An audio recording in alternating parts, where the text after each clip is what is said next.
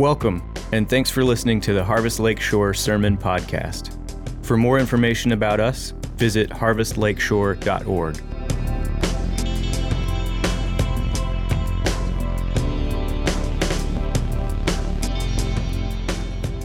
All right, let's go ahead and stand for the reading of God's Word. Today we will be in Hebrews chapter 10. We're reading Hebrews chapter 10, verses 1 through 10.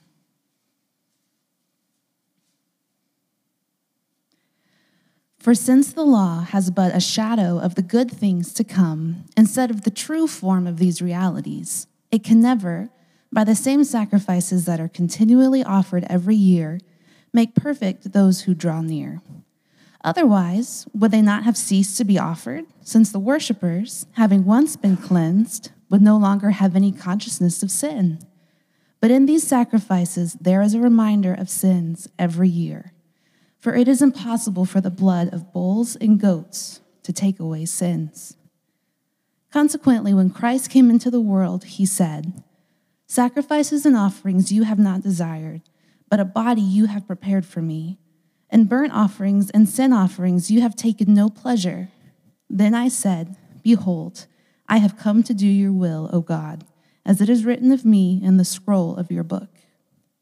When he said above, "You have neither desired nor taken pleasure in sacrifices and offerings, and burnt offerings and sin offerings. These are offered according to the law." Then he added, "Behold, I have come to do your will." He does away with the first in order to establish the second.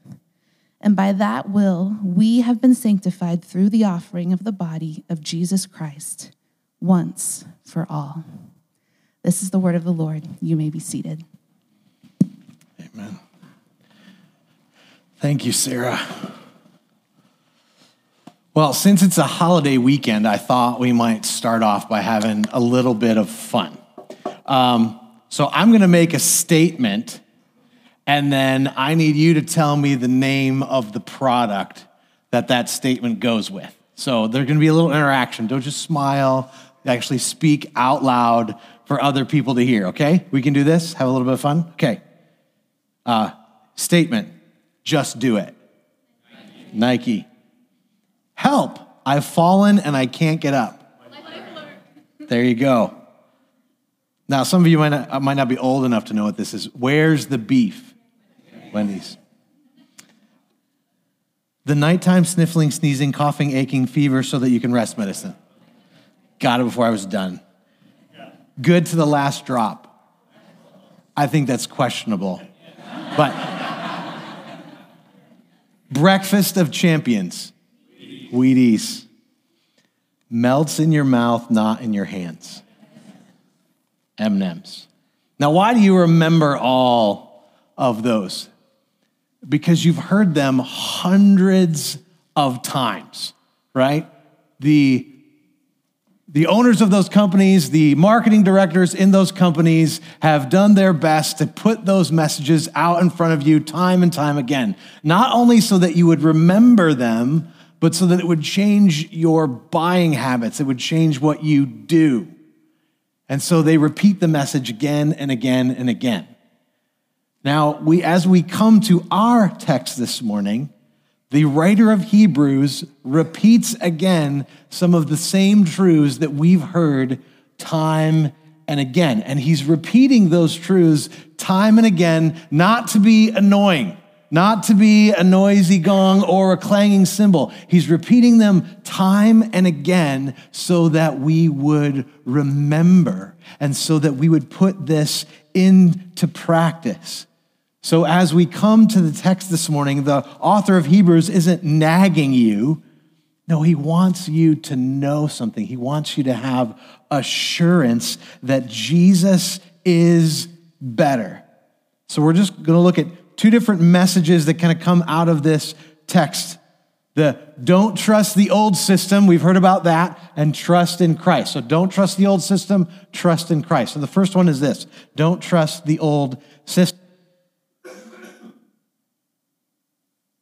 Testament sacrifices were a shadow of the things that were coming. Look at verse 1. For since the law has but a shadow of the good things to come instead of the true form of these realities. So the old system that we've talked about, that we've studied, the sacrificial system that happened, that people went and they sacrificed animals to atone for their sins, that was just a shadow. Now, I thought it would be really cool to shut the lights off in here and talk about shadows, but we have a bunch of windows in here and we wouldn't really get that many. But imagine if this room were darker and there were shadows and you saw a shadow, but you didn't see the person. Well, obviously, there's kind of an image of that individual, but you don't quite see the individual. You can't quite make it out.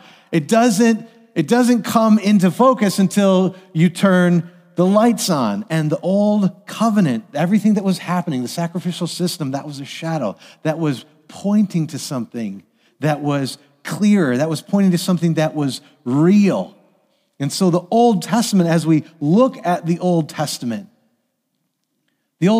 points to something. So for us, the Old Testament isn't just, the old book, but we spend all of our time in the New Testament. No, the Old Testament, the whole counsel of God's word, we value because that points us to Christ, even though it's a shadow.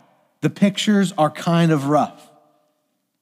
Now, for us in our lives as Christians, we can talk about like the old and the new, like the old self and the new self. That's different. Our old self isn't a shadow. Our old self, we were in darkness. It wasn't an image of what it should look like. We were running the other way.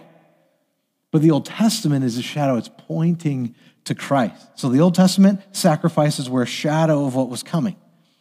And then the blood of bulls and goats, as we learn here, the blood of bulls and goats doesn't deliver. Look at the second half of verse 1. It can never, by the same sacrifices that are continually offered every year, make perfect those who draw near. And then look at verse 4. For it is impossible for the blood of bulls and goats to take away sins. As we've learned, like those sacrifices, they certainly could help in the moment, but they couldn't take away the condition of sin. They couldn't take away the reality that we were imperfect. So they just didn't deliver. And the writers of Scripture affirm this, whether you're in 1 Samuel, Isaiah, Jeremiah, Hosea, Amos, Micah. We could go and reference a bunch. We won't take the time to do that, but time and again it's referenced the old way doesn't work. And so don't keep going back to the old way. Remember, the author of Hebrews is writing to Hebrew Christians, those who were familiar with the Old Testament, as we've learned. So he's saying, don't go back to the old way. Author William Barclay explained the concept of this. He said, if a man is ill, a bottle of medicine is prescribed for him.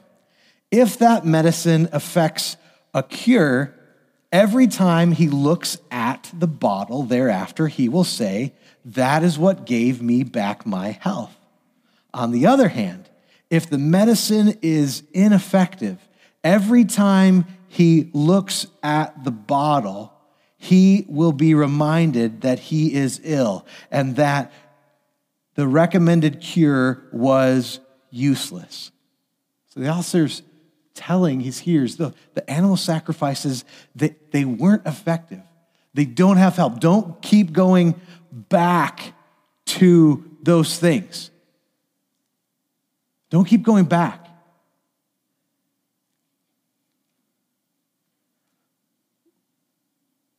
And how does that apply to us? Because I know none of us are kind of tempted to go out this afternoon and go have an animal sacrifice. At least I hope not. But we feel like sometimes we can come and we make simple sacrifices and that's just going to appease God for us. Like, did you show up here this morning thinking, well, that's just going to please God. I'll make him happy with me because I didn't do so well this week. Or maybe you think that if you do certain good things, well, that will be fine. If I do enough good things on this side, then that'll outweigh the scales on this side, and God will be pleased with me. If I check off that box, then God's going to be pleased with me. Friends, we can't trust in the stuff that we do just as much as these Hebrew Christians couldn't trust in the old system. We can't trust in what we do will earn us favor with God because it won't. We must trust Christ. Because the old system did point to something, even though it was insufficient. The old system pointed to the fact that we're failures. The Old Testament sacrifices were a constant reminder of failure. Look at verse 3. But in these sacrifices, there's a reminder of sins every year. The need for these sacrifices wasn't a statement of a solution. It was a statement of a problem, a constant reminder of judgment. Maybe you have things in your life that remind you of failure.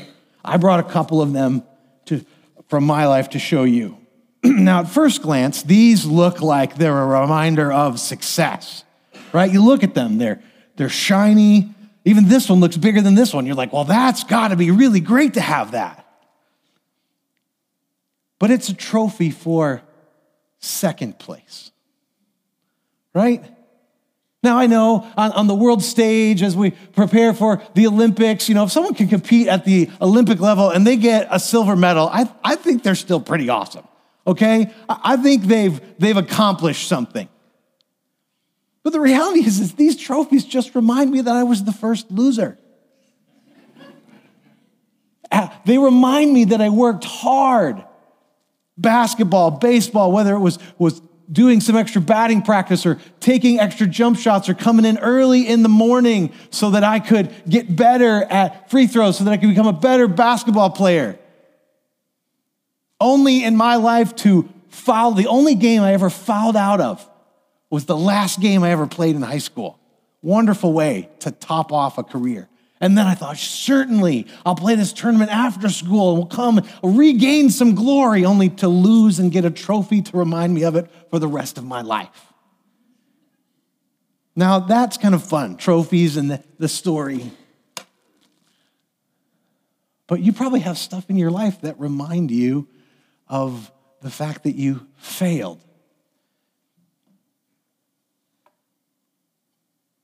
Maybe you have things in your life that remind you that you don't measure up, that discourage you, that cause doubt. And the fact of the matter is these Christians, when they had been a part of the old system and seen the animals sacrificed, that was just a reminder again and again and again that they failed. Where do you go when you feel like a failure, when you feel struggle? Is it self-pity? Ho-hum? Do you start to kind of have your countenance just kind of fade? And when people try to encourage you, do you work harder? No, I'm just going to do more. Like, I realize I failed. I'm just going to work harder. I'm going to do more things for Jesus. I'm going to be motivated. I just got to do because I'm aware of my sin. God wants us to be encouraged. God wants you to be encouraged, just like the author wanted his hearers to be encouraged. He wanted them to have assurance and not doubt, not assurance in their own abilities. He wanted them to have assurance in Christ. He wanted them to have assurance in Christ. Don't trust in your own efforts. Trust in Christ. So that's the second message. That's the message that he keeps revisiting. Even as Wes came to the beginning of the book of Hebrews, is pointing to Jesus. So trust Christ. We need to hear the message again. When I say the message again, that's why the gospel is so dear. That's why we talk about the gospel all the time, because we need to hear it. Because in the gospel, we learn Jesus offered himself. Jesus offered his own body. Look at verse 5. Consequently, when Christ came into the world, he said, sacrifices and offerings you have not desired, but a body you have prepared for me. So this is a quote, actually, from the Psalms. It's a quote from Psalm 40, verses 6 to 8. And it reminds us that Jesus' sacrifice was God's plan from the beginning. It wasn't an accident. It wasn't the cause of the Roman elites. It wasn't a cause of the Jews at the time of Jesus. It was intended by God from days of old, before the foundation of the world. Because look, it says that the body at the second half of verse 5, but a body you have prepared for me. The baby we sing about at Christmas came so that he could go to the cross. And so as we're in our Old Testaments, again, the Old Testament's pointing us to Christ. When you're reading the Old Testament, it's pointing you to Christ. That's why we value the Old Testament. It has value to us because even though it has the shadow of things to come, it does point us to Christ. Jesus used the Old Testament to point to himself. On the road to Emmaus, after Jesus was resurrected, he taught about himself from where? This is what it says in Luke 24. It says, beginning with Moses and all the prophets, he interpreted to them in all the scriptures the things concerning himself. All the Old Testament points to Christ. It was God's plan. It wasn't an accident. He's pointing to himself, and it was his plan, and he gave himself. Jesus offered himself willingly. Look back at the text. So a body you have prepared for me, and burnt offerings and sin offerings you have taken no pleasure. Then in verse 7 it says, then I said, behold, I have come to do your will, O God, as it is written of me in the scroll of the book. And when he said above, you have neither desired nor taken pleasure in sacrifices and offerings and burnt offerings and sin offerings. These are offered according to the law. Then he added, behold, I have come to do your will. So when he came to do the will of the Father, he established the new covenant. But he offered himself willingly. See, God's not interested in the animal sacrifices. The only pleasing sacrifice is giving of Christ's body. He finds pleasure in those who offer the sacrifice of a contrite and obedient heart. That's what pleases God, as it says in Psalm 51. For you will not delight in sacrifice, or I would give it. You will not be pleased with a burnt offering. The sacrifices of God are a broken spirit, a broken and contrite heart. O God, you will not despise. And Jesus is our example in that. That's what God calls us to, a broken and contrite heart. That's the offering that we bring, not the offering of bulls and goats. Certainly they don't. Not the offering of our good works. No, he wants our hearts. But Jesus went willingly. He offered himself. Remember when we talked about the people would come and they would bring the animals, that sometimes the animals may not come like they wanted. They had to drag them to bring them to the sacrifice. That's not how Jesus came. He didn't come kicking and screaming. No, Isaiah 53 describes for us that he was oppressed and he was afflicted, yet he opened not his mouth. Like a lamb that is led to the slaughter, and like a sheep that before its shearers is silent, so that he opened not his mouth.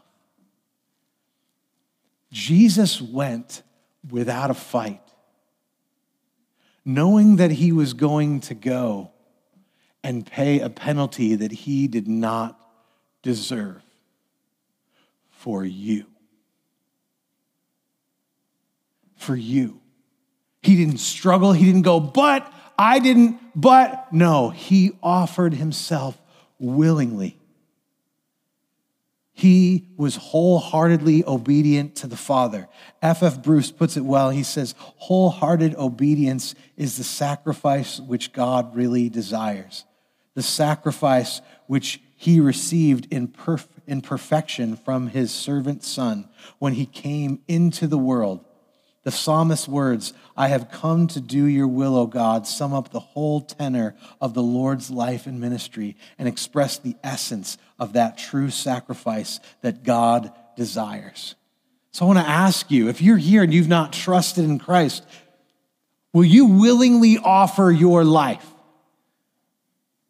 God doesn't come and grab people kicking and screaming. But he does call, but he does ask for everything. And he will let you go. He will let you run. He will pursue you. And some of you who are here, maybe you are running. Maybe you're running from Christ. And he's going to pursue you. He'll let you run, but he's going to pursue you. When will you stop and willingly give yourself as Christ gave himself for you? Because if you confess your sins, he will forgive you of your sins. You can come to him today. Don't wrestle with him any longer. And once we come to him, let's resolve to be obedient to his will for us, as Christ was obedient. Because obedience pleases God. It's the most precious gift of all that we could give. One commentator asked these questions: is there something you know God wants you to do, but you have been unwilling? Is there something that you know God wants you to do, but you've been unwilling? Maybe it's a kindness that you're called to perform. Maybe it's a confession that you need to make. Maybe it's a gift that you need to give or finances that you need to share. Maybe it's a commitment that you need to fulfill. Maybe it's some task God has called you to. Maybe it's a neighbor that you need to go to this afternoon. I don't know what it is, but is God asking you to do something? If you know what it is, say to him, "Here I am. I've come to do your will. I've come to do your will." You're following in the footsteps of your Savior. And we go willingly because Jesus went willingly. When you struggle to go willingly, you don't need to look to a self-help book.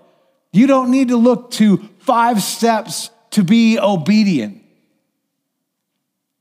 You simply need to look to Christ. In what manner did he obey?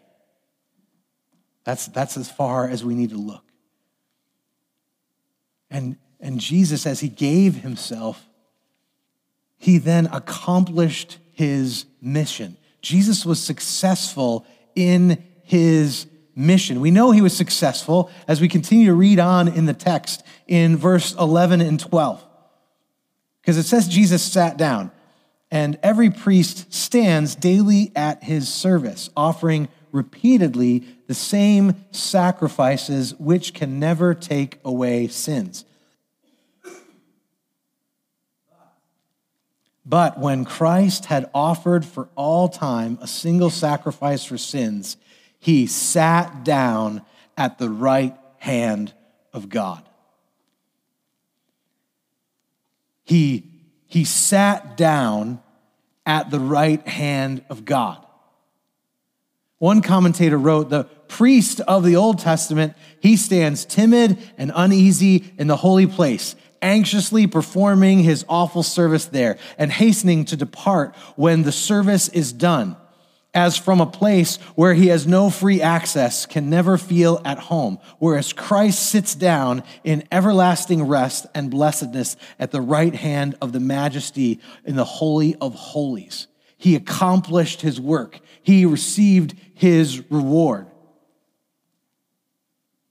He's not freaking out at anything.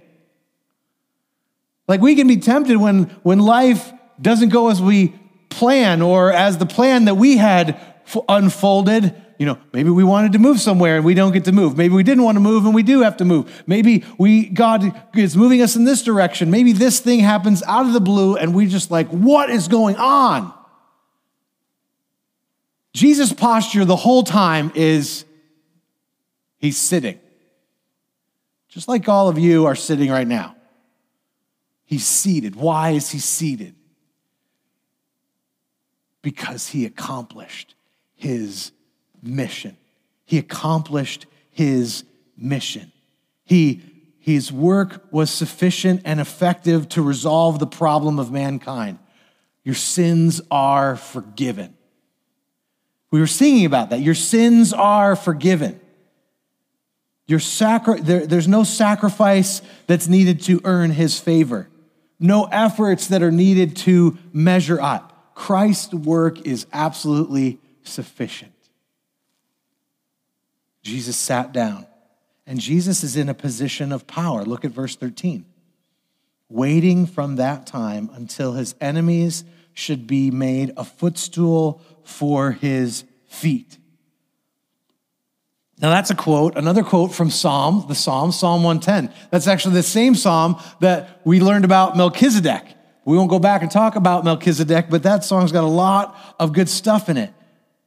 But his enemies are footstool. Enemies are a footstool. Now think about a footstool at your house. Some of you might have one of those. You might have fancy names for it, but it's where you put your feet. Where you put your stinky feet. It's not the place of importance. When a nice guest comes over, someone of importance, you usually don't bring them into your living room and roll out the footstool and say, we want you to sit here. Right? Jesus' enemies are his footstool. They're made a footstool at his feet. So when you are tempted to think the enemy is going to overtake you, just be reminded of the place the enemy holds. It's where Jesus puts his feet. Not a formidable opponent, not a worthy adversary, a footstool at his feet. So when you're tempted, just remember the place that they have. Even Job, even as we've learned the story of Job and all the hard things that happened to him, and God allowed Satan to afflict Job. Satan was only allowed to do what God allowed him to do. And all of Jesus' enemies are a footstool. So be reminded of that. Be encouraged of that, brothers and sisters, as you wrestle with things, as you walk through life. That's the place where they are. So Jesus, he sat down, he's in a position of power, and he has worked in us. And he continues to work in us. Look at verse 14. For by a single offering, he has perfected for all time those who are being sanctified. So he's perfected for all time those who are being sanctified. That phrase, perfected, it's the 7th out of 9 times that phrase is used in the book of Hebrews. It can mean made complete, finished, made fitting. And certainly it's in reference to Christ and his work. It's perfect. It's absolutely complete. That's how it's used. But for us, the reference here, it's referring more to sanctification, the ongoing process. But sanctification isn't just like what's happening in the future. It kind of has, in the original, sometimes in the original languages, it's hard to kind of translate that to our language. But it's kind of referring to a past event, so something that has happened, but has ongoing implications in our life. So it continues now and into the future. And that's the process of sanctification. Christ was made perfect. Christ is in the process of making you perfect. He's conforming you into his image. We learn from Romans 8:29 that we're to be conformed to the image of his Son. He is making you perfect. No, you're not perfect yet, but one day you will be. I'm far more aware right now of that I am not. I'll just be honest. And I think you're far more aware that you're not perfect. You're probably far more aware that your siblings aren't perfect because you look at that, or you're far more aware that your spouse isn't perfect. But if you're honest with yourself, you are aware that you're not perfect. But God doesn't want us to stay in that place. He wants us to be aware of what the work that Christ is doing. He's conforming us into the image of his Son. And one day, when we see Jesus face to face, it's going to be finished. Now, think about it. God is going to make you the creature that he intended you to be, perfect, when you will see him face to face. He's going to finish the process. You will bear Christ's image perfectly. You will bear perfect fruit. It won't be tainted by sin. You will have perfect thoughts and words and deeds. You will be unhindered in your worship. Because you're going to be perfect in the way that you think, you're not going to be going, I wonder what they will think of me. I don't want to raise my hands up too high. I might hit them, or maybe they'll think I'm funny looking. You're never going to think about the person next to you because you're going to be thinking about Jesus. That's where we're going, into his presence. I know it's hard for us to believe, but it is true for all who believe. That's the work that Christ is doing in you if you've trusted in Christ. That's where you're going. That's what we have to look forward to. And our new life, as we trust in Christ, we do start to see some of that now. There's kind of a good picture that I read shortly after the armistice of World War I. Dr. Donald Gray Barnhouse visited the battlefields of Belgium. In the first year of the war, the area around the city of Mons was the scene of a great British retreat. In the last year of the war, it was the scene of the greater enemy retreat.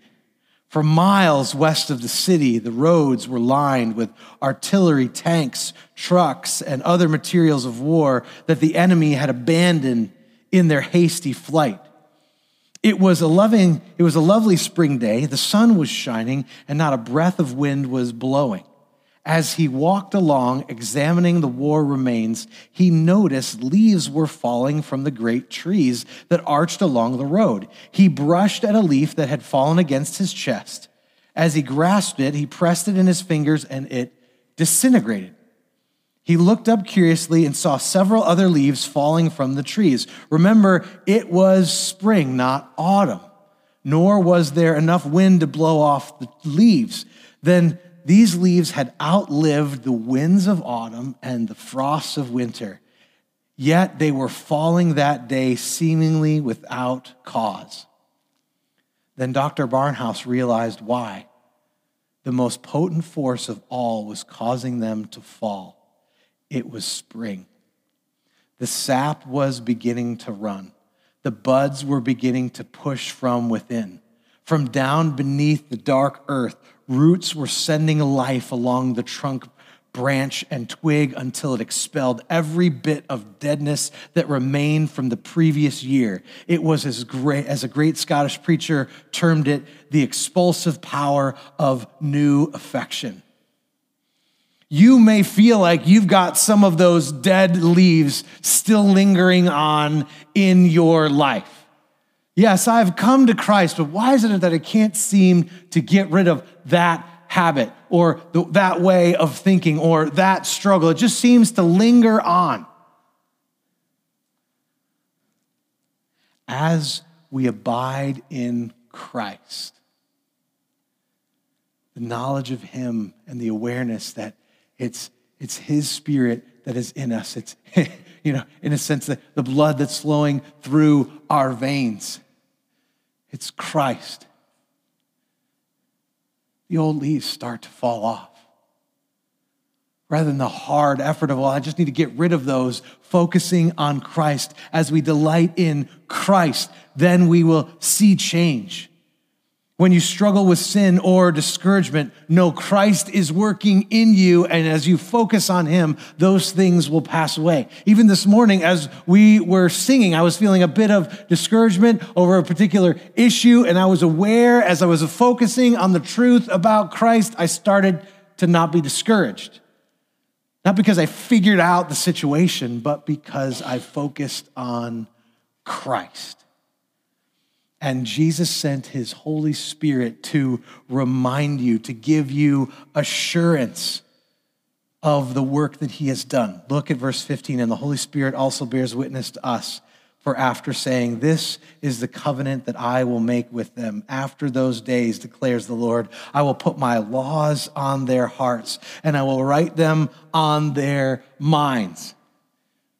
Not go to a law. No, he sends the Spirit of God to dwell in you, to remind you of all the things that you have been taught, to teach you all things.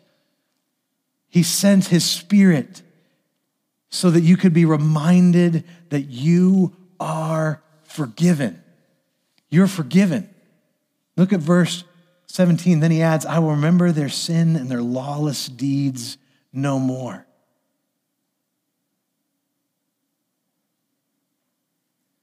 For where there is forgiveness of these, there is no longer any offering for sin.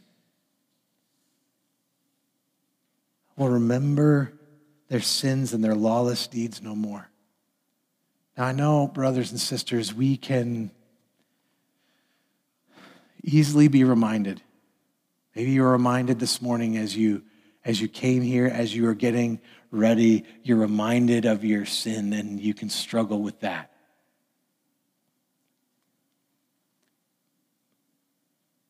But he says, I will remember their sins and their lawless deeds no more. I will forget. But Clara Barton, the organizer of the American Red Cross, said this.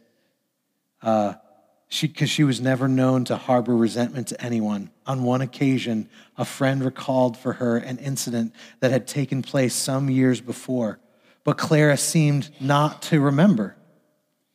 Don't you remember the wrong that was done to you? Asked her friend. Clara Barton answered calmly, no, I distinctly remember forgetting that.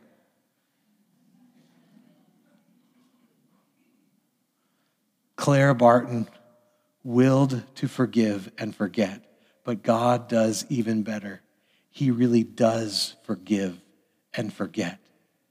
Their sins and lawless acts I will remember no more. Do you believe it? Do you truly believe it? Believe it this morning. Friends, we need to hear this message again and again and again. The cross, yes, is a constant reminder that our sins put Jesus there, that we didn't measure up, but the cross is a reminder that Christ did measure up and that he was the perfect sacrifice, and now he remembers our lawless deeds no more.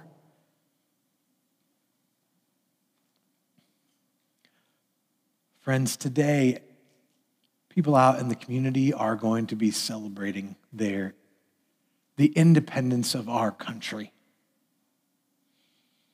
But we don't, though we might as American citizens celebrate that reality, we don't celebrate our independence today. We celebrate our dependence. That's what we are declaring today.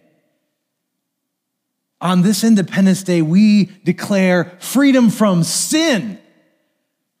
Not freedom from the tyranny of a government, freedom from the tyranny of Satan, because our sins are forgiven and we are free in Christ.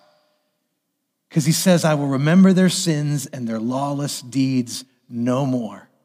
Where there is forgiveness of these, there is no longer any offering for sin. Drop the mic. Let's pray. Father, I thank you that you have reminded us afresh of this amazing truth of the gospel.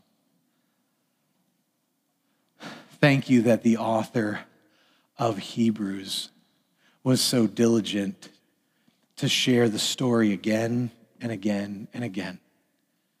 It's my prayer this morning for us as a church that this message would never grow old, but it would always meet us in the way that it met us the first time when we first came to Christ and we were overwhelmed. So I pray, Father, that this morning we would be overwhelmed afresh by the message of the gospel, by the fact that there was a perfect sacrifice, the sacrifice of your Son. And we can celebrate that today and every day, and no matter what trial or storm comes our way. It is finished. He has done it, and he sits enthroned on high, eagerly awaiting to return and to bring us to himself. And may we look to that day. We ask all this in Jesus' name, and all God's people said, amen. Thank you for listening to the Harvest Lakeshore Sermon Podcast. Harvest Lakeshore exists to glorify God through the fulfillment of the Great Commission. For more information about us, visit harvestlakeshore.org.